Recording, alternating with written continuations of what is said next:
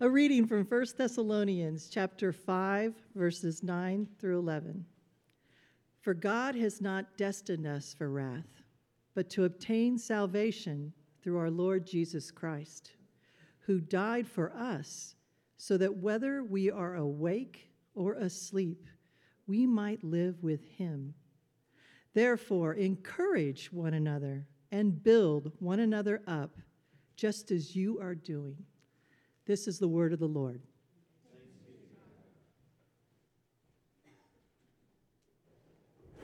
Amen. All right.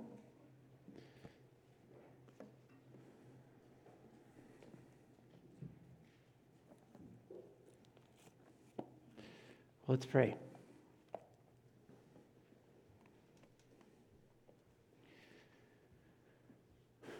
Oh, Father, this morning we thank you for the privilege of getting to draw near to you. We thank you for the truth that you have called us, that we belong to you, and that we get to experience just a taste of your goodness and of your grace as we gather together in worship. So, Lord, I ask that you would please be with us this morning. We ask that you would take these words that you have inspired to be written and that you would apply them to our hearts. And Father, in doing so, we pray that we would behold Jesus. And we ask that he would be magnified in everything that is said and sung and prayed this morning. It's in Jesus' name we pray. Amen.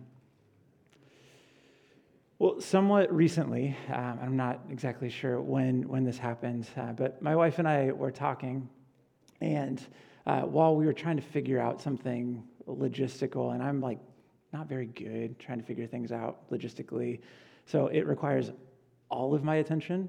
So I was talking to Katie, and our 2-year-old daughter, Harper, was like in the adjacent room working on something on her little art easel, and she'd finished, and she really wanted Katie and I to look up and to pay attention and to behold what she had just created, and I could not. Because I cannot do two things at once. I cannot. Don't ask me to chew or to walk and chew gum. See, we're off to a great start. But I was not able to pay attention to my daughter. And after saying "excuse me" about 30 times, she's like, "I'm not going to say excuse me for a 31st time." So she just kind of resorted to jumping up and down and saying, "Look at me." So we were caught off guard and didn't quite know what to do with it. So we just like, okay, we're giving up on trying to figure this thing out. We're going to look at our daughter.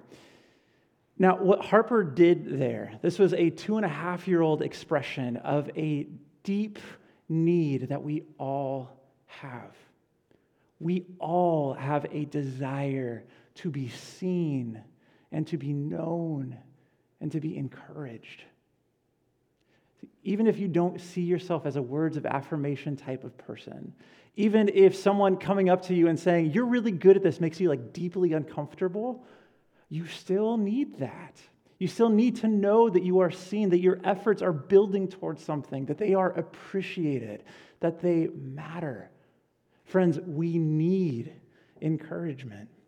And this is why God commands us to encourage one another and build one another up. Our life together in the church ought to be characterized by encouragement. And so that is going to be our focus this morning. So today, we're going to look at 3 things together. They should show up there at any point. Caleb, would you help me out? All right. So the 3 things that we're going to be looking at together are this: the reality and danger of discouragement, the source of true encouragement, and the call to encourage one another.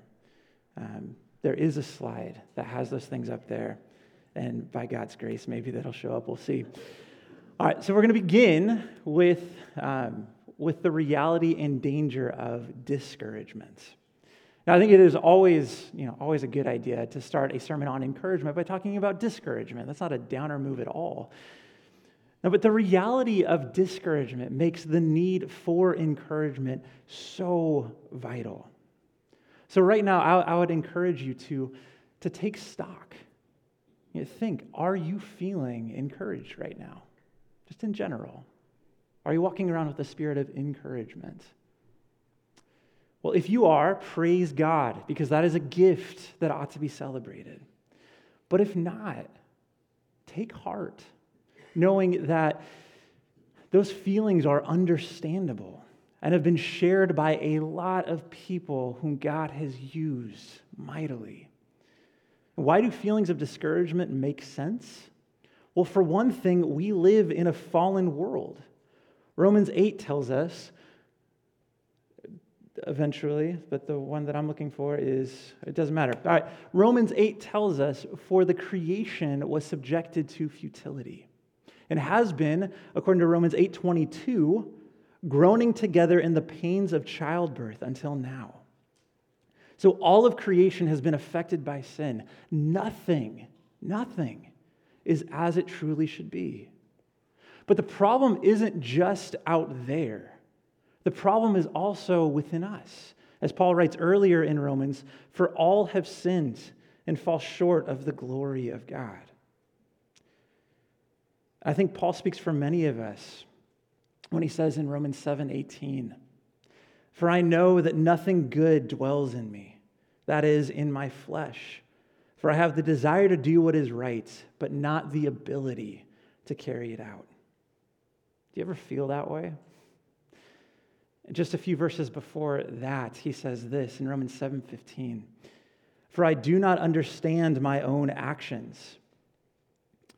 For I do not do what I want, but I do the very thing that I hate. And when humans who struggle in this way try to relate to other humans who also struggle in this way, guess what? Disaster often ensues.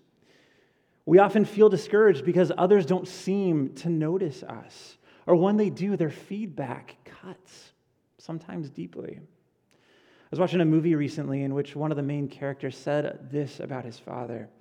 He says, his words were like a weight on my chest. My whole life, I just tried not to get crushed.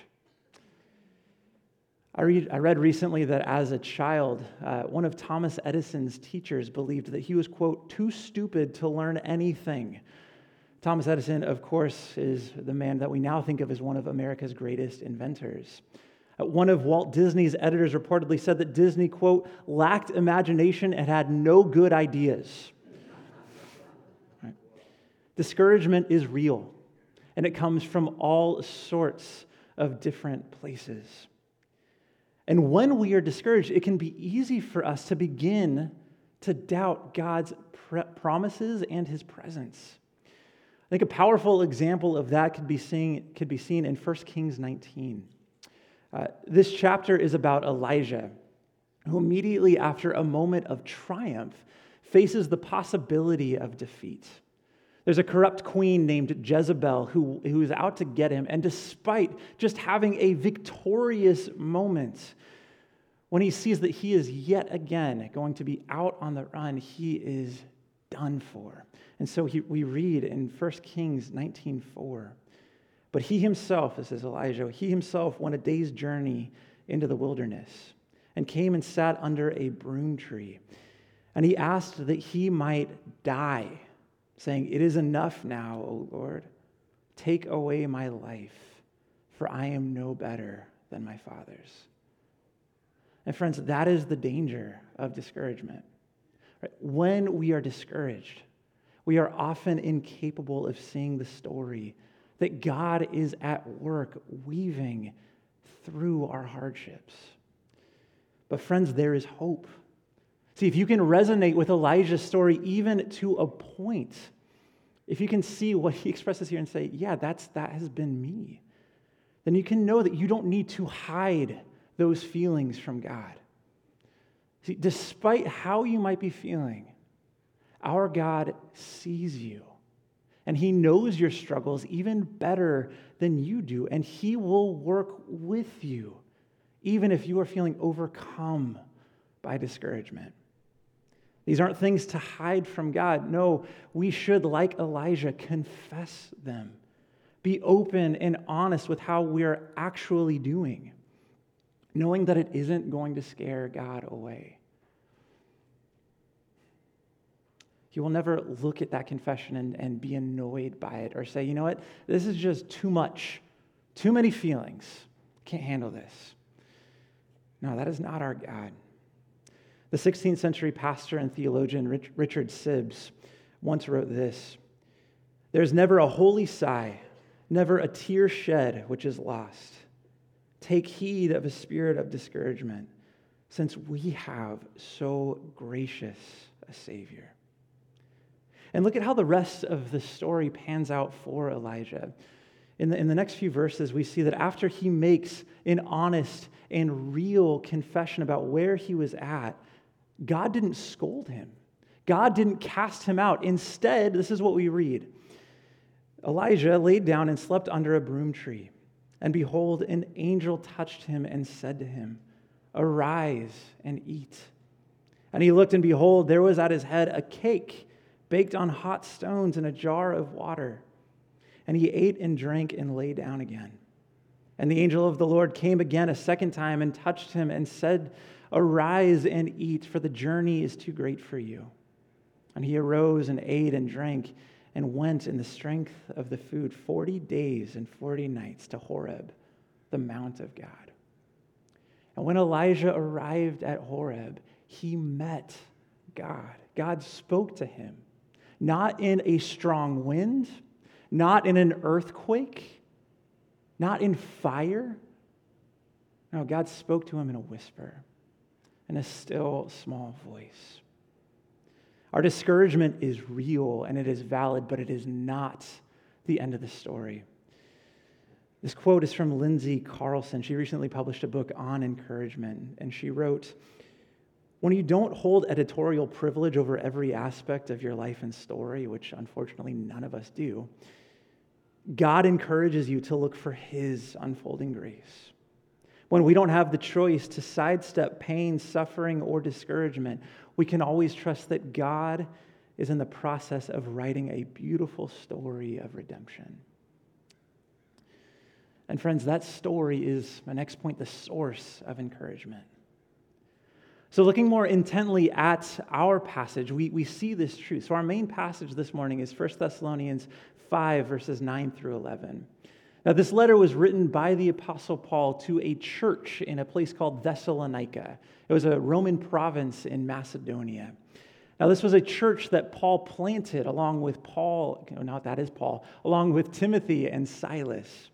And he loved this church, and he cared deeply for it. So he knows who he's talking to when he encourages this church to encourage one another. But before encouraging the church to do that, he lays out the source of their encouragement. And we see that in verses 9 through 10. "For God has not destined us for wrath, but to obtain salvation through our Lord Jesus Christ, who died for us so that whether we are awake or asleep, we might live with Him." Why can you be encouraged despite being a sinful person in a broken world? Because our God holds true to His promises. Because despite earning God's wrath through sin, if you've placed your faith in Jesus, that is not what awaits you. Now, we're reminded in verse 10 that Jesus took on God's wrath on Himself at the cross so that we could obtain salvation. See, when you're feeling down, friends, this is the first thing that you need to be reminded of. Our God stands ready to help you. He is there with you. He is already taking care of your greatest need. And so we can hear Jesus' invitation in Matthew 11:28. "Come to me, all who labor and are heavy laden, and I will give you rest." Friends, we could hear that as good news. And notice, Jesus calls the weary. He doesn't call, all you who are rock stars, all you who have life figured out, all you who are just slaying. No, He calls the weary to come. And what does He promise? He promises rest. Doesn't that sound nice? And you can trust His promises. As Augustine wrote, God is not a deceiver that He should offer to support us, and then when we lean upon Him, should slip away from us. See, the one who is willing to go to the cross for us will not abandon us in whatever it is we're facing now. Now, we live in a culture that is fixated on self-esteem, and as a result, the self-help industry is booming. So in 2019, the self-help industry was worth $11.6 billion.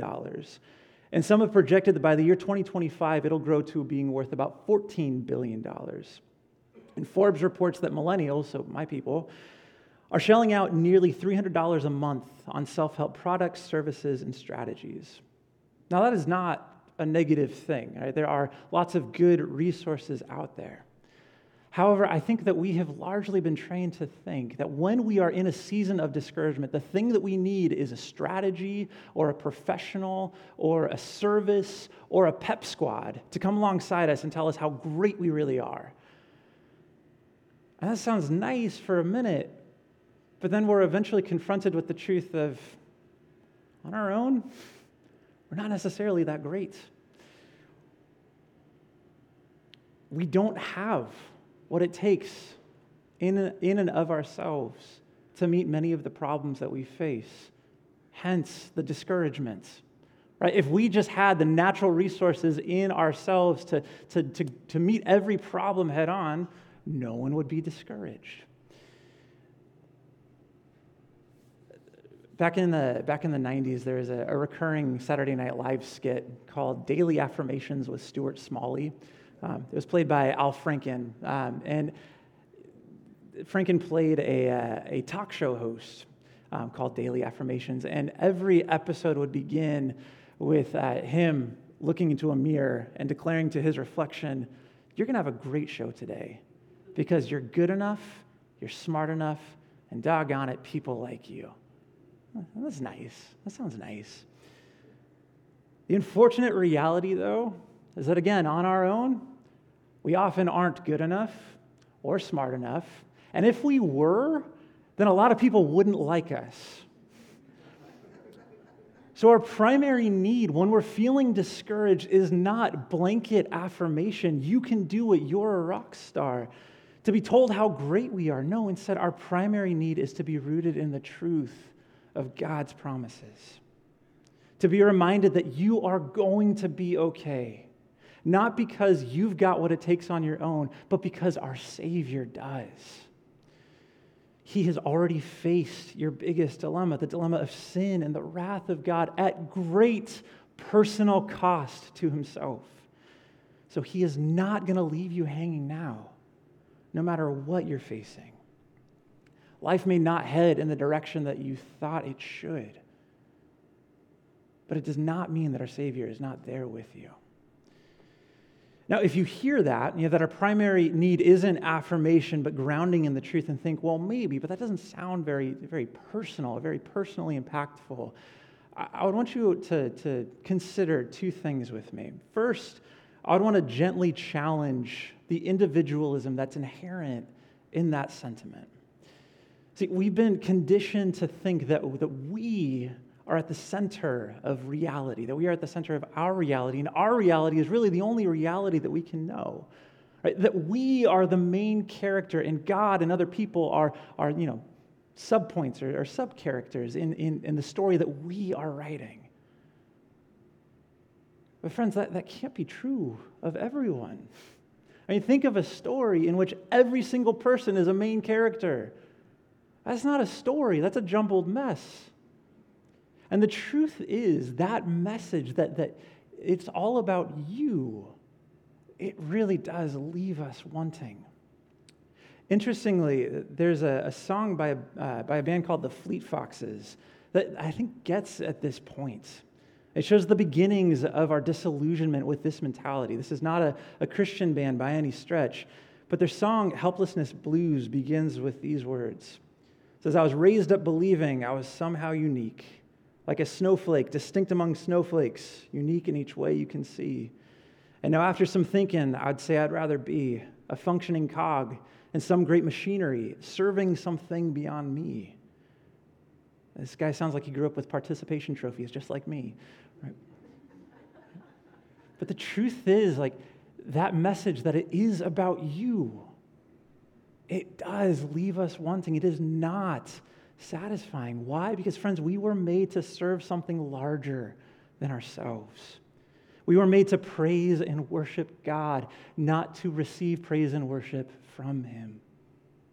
And Jesus reminds us that we will find our lives first by losing them. When we try to make God and other people orbit around us, everything falls apart.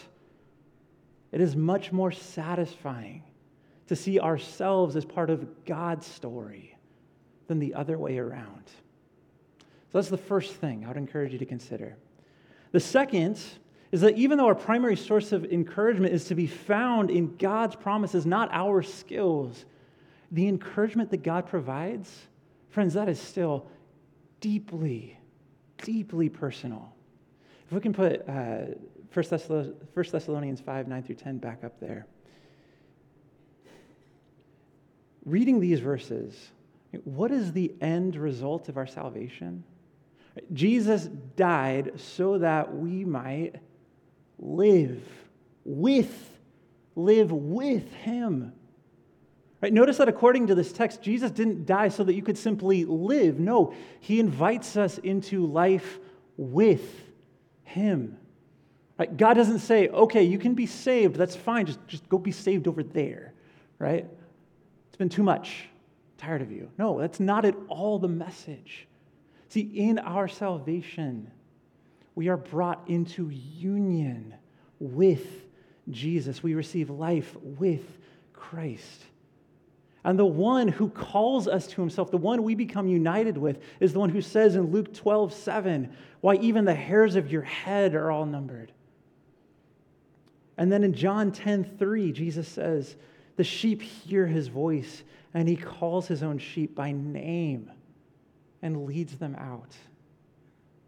Friends, even though your story isn't just about you, it is still deeply personal. God knows you intimately. He knows your name, and He loves you. That is a beautiful thing. If you feel like you're not being noticed, like all of your efforts go unappreciated, that they go unseen, friends, hear this. Our God sees you, and He knows you, and He loves you. He knows your name, and He has set His love on you. Could there be a better encouragement? I don't think so. Let's now look at the call to encourage one another. In verse 11, Paul writes this, therefore encourage one another and build one another up just as you are doing. Right? God doesn't just give us this truth, right, that I have called you, I have saved you, and you're going to be with me. He doesn't just give us that and say, go for it. No, instead He blesses us with the gift of community. And He calls us to experience those good truths together. We get to serve one another as we draw nearer to Him. Lindsay Carlson once again writes, one of the most frequent ways that God meets the needs of His people is by enabling their hands, feet, and voices to serve one another. That is a gift. So after giving us a pretty fantastic reason to be encouraged, Paul tells the church in Thessalonica to encourage one another and build each other up. Now, the verb translated encourage in this text is the Greek word parakaleo. It literally means to call to one side. And this word is related to the noun parakletos, a word often translated helper, advocate, or comforter, and is used of the Holy Spirit. Right, so what are we being called to when we're called into parakaleo ministry? We're called into the work that the Spirit does. Work of comforting, helping, advocating for, encouraging one another in the truth. We're called to look out for our brothers and sisters in the church. And when we see that they are discouraged, we call them to our side and we help them, we comfort them in God's promises. So friends, this means that we need to have our eyes open to the needs that are present here in this church. Who do you know that might need encouragement? How can you come alongside someone to help comfort and strengthen them in the truth? And what sort of comfort are we to provide? Well, first and foremost, it's comfort rooted in the promises of God, right? We come alongside one another to remind each other that everything really is going to be all right because God has made sure of that. The one who holds the universe is holding you. Again, he knows your name. He has called you to himself, and he is right there with you in whatever you're facing.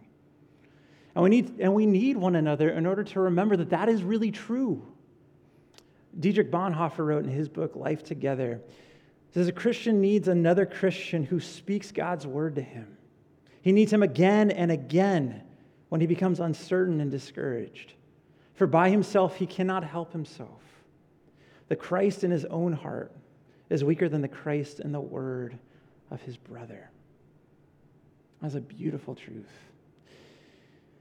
So the question is, how do we come alongside? How do we help? How do we encourage people practically? Well, I think the first step is to listen to each other. I think sometimes we can be a little too eager with truth bombs so that people who are feeling discouraged end up feeling bulldozed at the same time.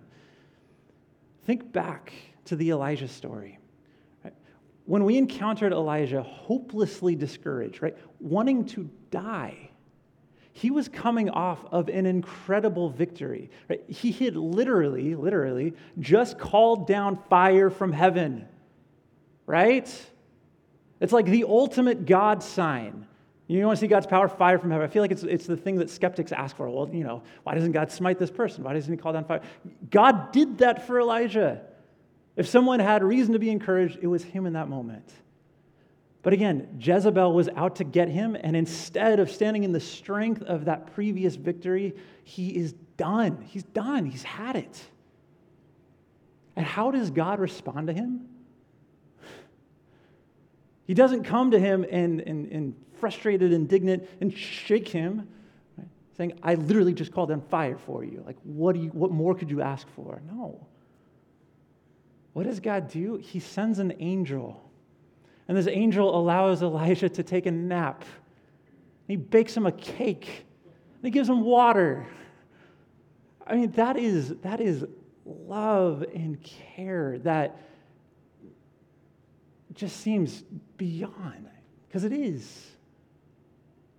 And I think that is a good pattern for us to follow. When you see someone who is in the pit, who is discouraged, who cannot get themselves up out of it, your job isn't to shout from the top of the pit, hey, come on up here, it's better.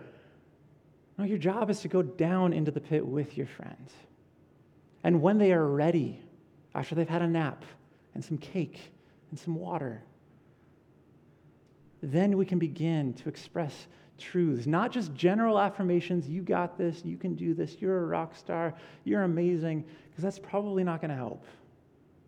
But instead, in the pit with our friends, we can remind them that our God is faithful, that he has set his love on you, that he will never leave you or forsake you, that he is with you always, even to the end of the age.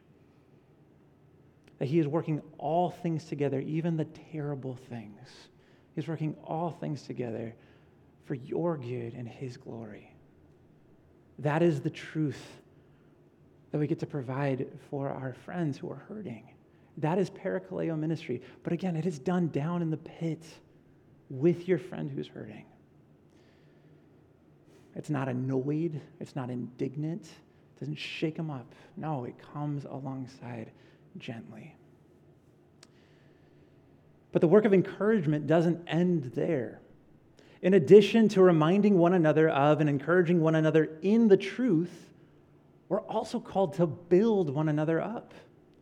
And this is where we balance the truth that our hope is not in ourselves and our abilities to figure things out with the other truth that we are fearfully and wonderfully made by God.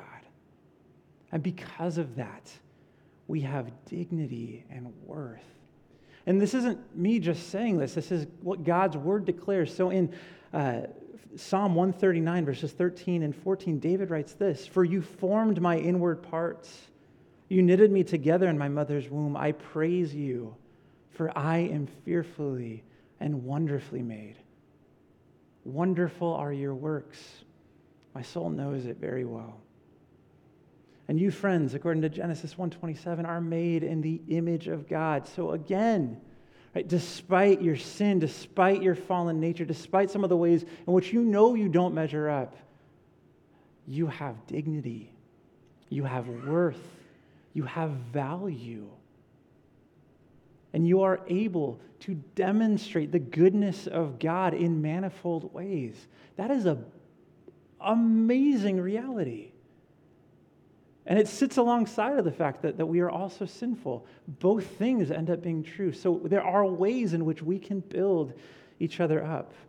So as Christians, we have the privilege and the responsibility of reminding one another of the fact that our sin isn't the only thing that's there. That we also get to show forth the goodness of God. And we get to call out ways in our brothers and sisters that we observe that. We do this as a way of honoring God and encouraging one another. Now, on this side of heaven, there's no such thing as a perfect Christian, and there's no such thing as a perfect Christian community. Many of the problems that we see in the world make a home in the church as well. But nonetheless, God is still at work here. And there are going to be encouraging things that we can call out in one another. So do it, because we need it. We need other people to point out the ways in which the Spirit is at work, because often we struggle to see it ourselves. Research has shown that as humans, we tend to remember traumatic experiences better than positive ones, to recall insults better than praise, to react more strongly to negative stimuli. We tend to think more about negative things, and we think about them more frequently than positive ones. And we respond more strongly to negative events than to equally positive ones, right? Our bent is to focus on the things that are wrong. So given all of this, we need the gentle and kind words of our brothers and sisters to help spur us on, to help us know that the negative things don't tell the whole story. We need this in order to become the people that God is calling us to be. And this is something that I think is made possible by the gospel. See, I think that that secure people who are secure, are the best encouragers. And what better security could be provided than the fact that the God of the universe looks at you and says, "You are mine. This is someone that I have fearfully and wonderfully made," who is able to say through Christ, "This is my beloved child with whom I am well pleased." See, the gospel of Jesus eliminates competition. In the gospel, you're deemed lovely because God has set his love on you, not because of anything that you produce. Which means, friends, you've got nothing to prove. It frees us then, I think, in a unique way to call out good things, to call out lovely things in your friends. See, I think one of the things that often gets in the way is if we call out good things in other people, then it somehow detracts from ourselves. But again, the gospel destroys all of that. So think, where do you see God at work in this community? Because he is. Where have you seen brothers and sisters exemplify the goodness of God? What is something that you can call out in a friend that might encourage them? Further spur them on to become the people that God is calling them to be. This is good and important work. So let's do it faithfully, and let's do it with joy. Let's pray.